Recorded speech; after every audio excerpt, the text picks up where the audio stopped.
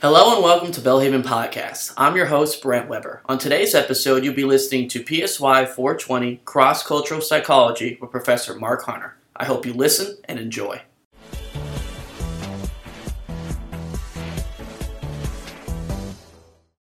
Welcome to Unit 2 of Psychology 420, Cross-Cultural Psychology. In this unit, we're going to look at culture and developmental processes and also culture, self, and identity.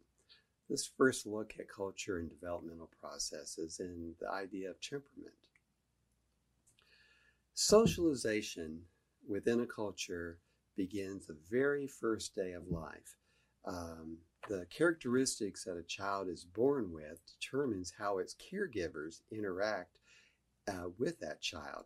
And children born from different cultures are born with different biological predispositions to learn certain cultural practices. And we call this temperament. And temperament is a biologically based style of interacting and responding to the environment that happens from birth. You can have children that are born with an easy temperament. They're adaptable, they're mild, they really don't get upset very much when there's changes that come along. You have children with a difficult temperament. They're intense, they're irregular, they may cry at different times and be, just as the title says, very difficult to parent. And then you have children that are slow to warm up. They need time to make transitions. They'll eventually get there, but it doesn't happen instantly. So when the child is born, we each have a temperament that we're born with. And the degree to which a child's temperament matches the expectations and the values of the parent and the culture can have an effect. If there's a mismatch between a child's temperament and the parents' and the culture's expectation, it can have some negative effects. If the parent is having difficulty raising the child, interacting with the child, that can have an effect on later life and later development.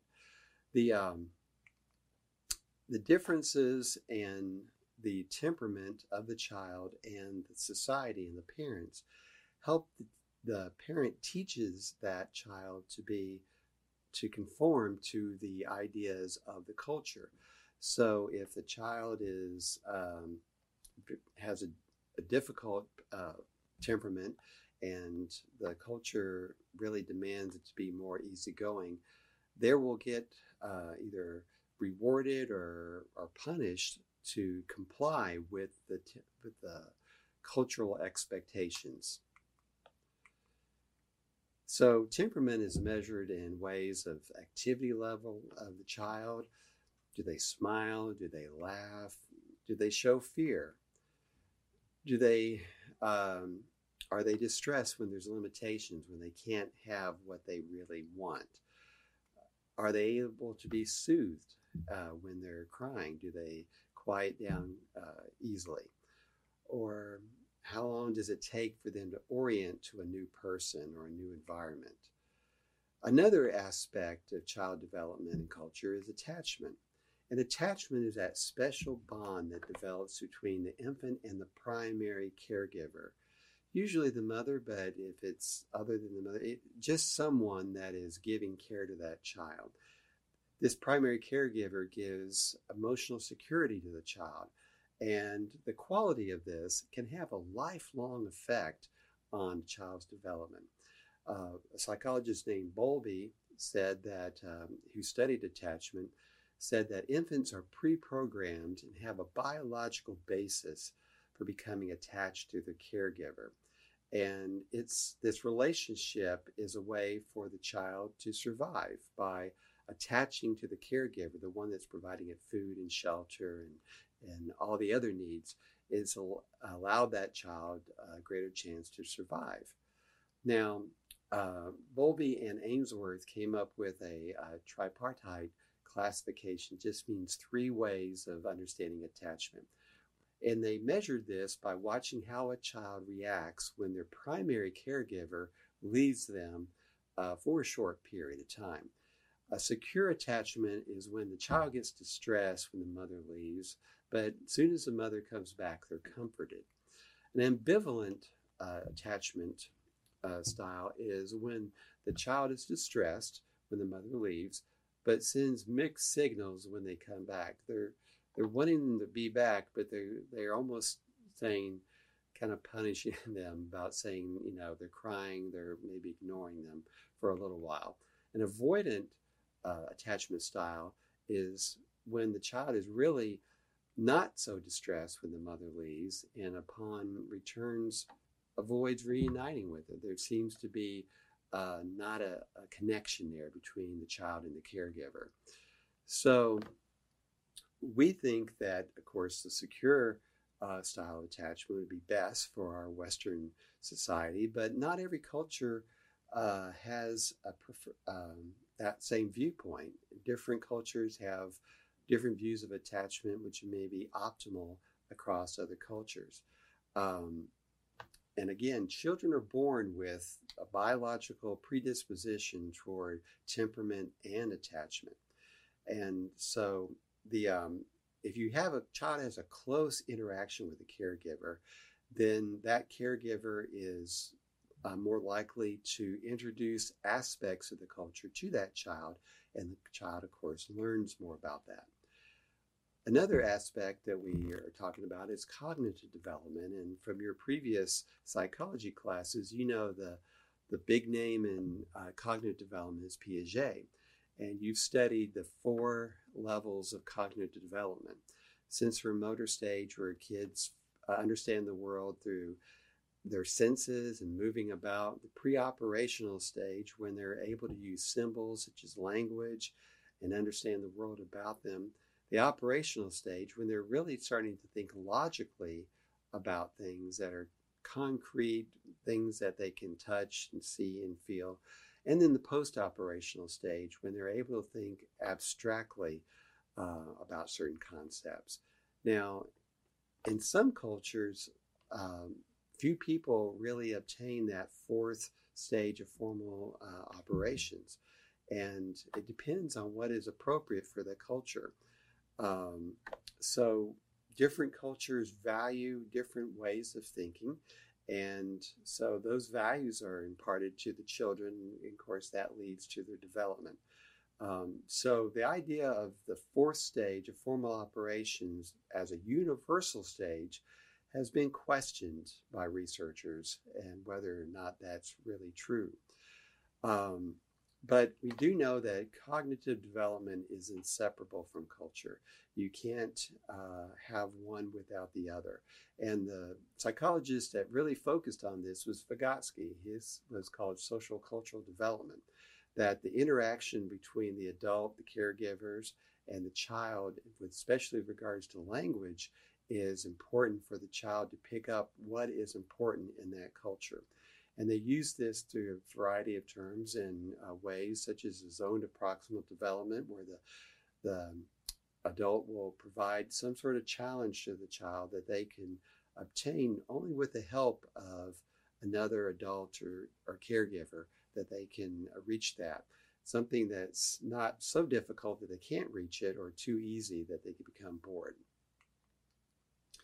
Now we come to the area of moral reasoning and defining what is moral. And for our purposes, anything that's defined as moral is something that applies to everyone. There's no exceptions, and it's based off the values within that culture.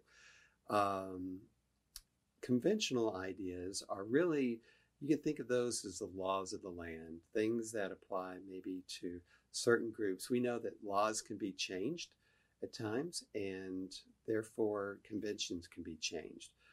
Personal morals are those which apply to yourself, individuals, and we know that they can develop, get stronger, or change within an individual. The premier idea of what moral development refers to is through Kohlberg's, and you probably have heard this in previous classes.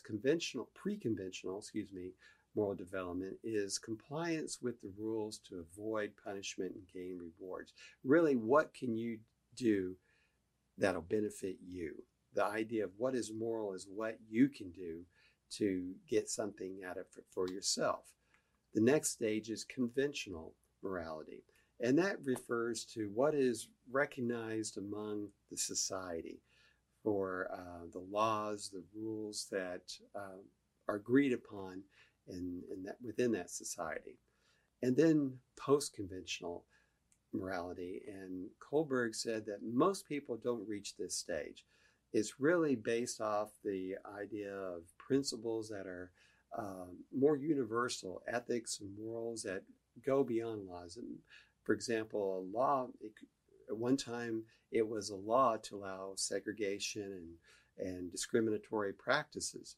However, through the civil rights movement, we learned that those laws were wrong and those laws were changed.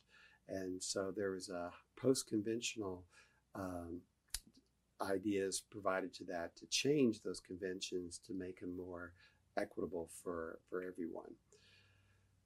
Now, some aspects of Kohlberg's theory are universal. He did a lot of work to test his theory across different parts of the world. But some researchers have questioned whether that third stage of post-conventional morality is universal to all. As we talked about, it's with Piaget that formal operations isn't always apparent in each culture. Post-conventional morality, which is Kohlberg's theory is tied to Piaget's theory, may not be applicable. So people from different cultures actually reason differently about different moral dilemmas. What one culture may say, this is the right thing to do, another culture may say a different response is correct. Different cultures have different perspectives on the idea of autonomy. What is the right of the individual versus community? And we talk about the collectivistic societies where the role of the community is more important. How much do they put on the role of divinity, the role of where does worship of God, and how does that have an impact of what is right and what is wrong? So different cultures can have different moral systems. So issues concerning human development, developmental pathways are usually universal throughout the whole world. That way that children develop are the same throughout different cultures.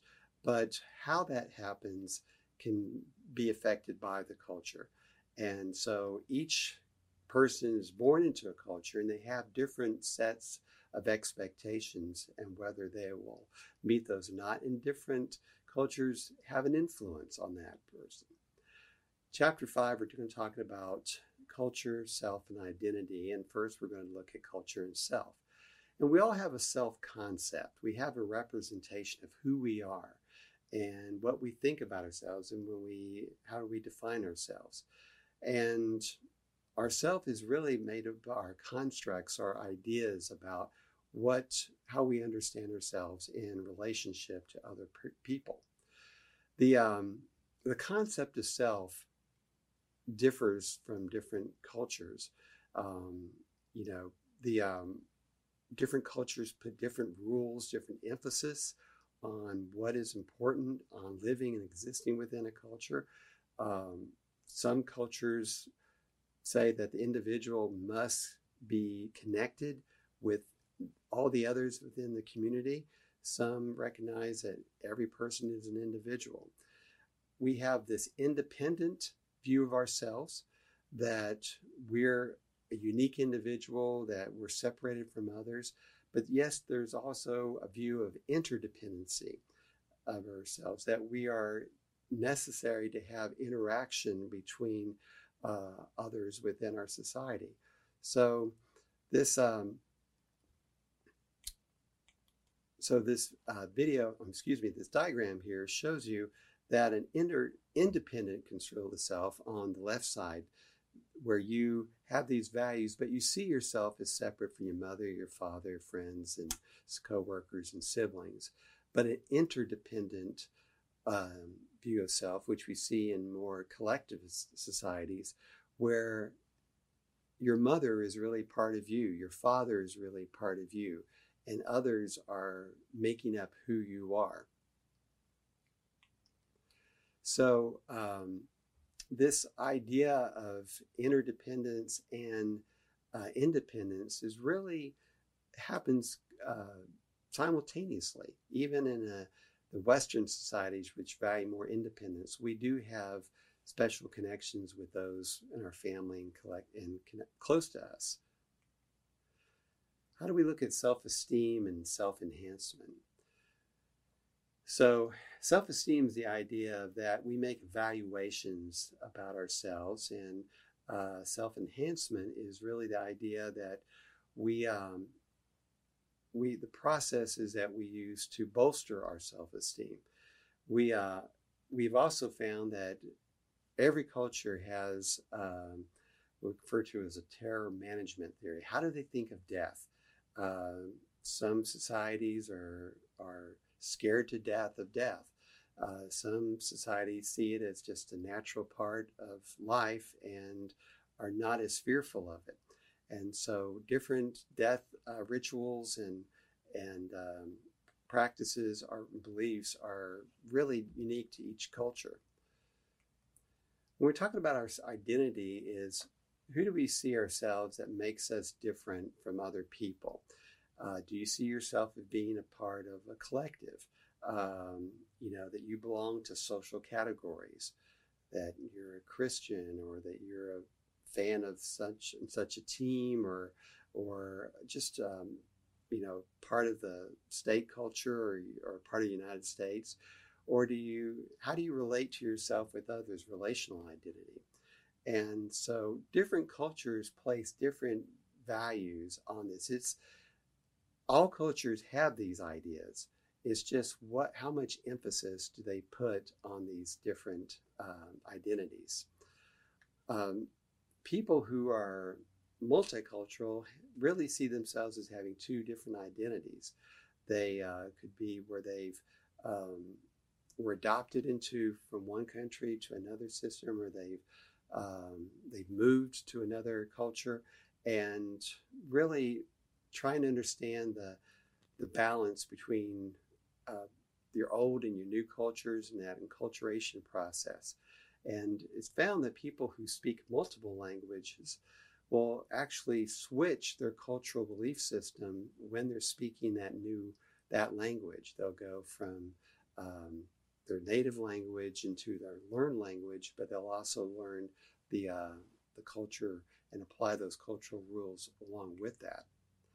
So in conclusion, self and identity are important for us to helping people understand who they are and the world around them. We need to understand who we are in relationship to other people. But different cultures put different emphasis on different senses of self and identity. Some cultures value the more individualistic, some value the more collectivistic or the more communal. And when we have an idea of who we are within a culture, we're able to achieve more, usually within that culture, if we have a clear understanding of who we are. That concludes Unit 2, and I'll see you in Unit 3.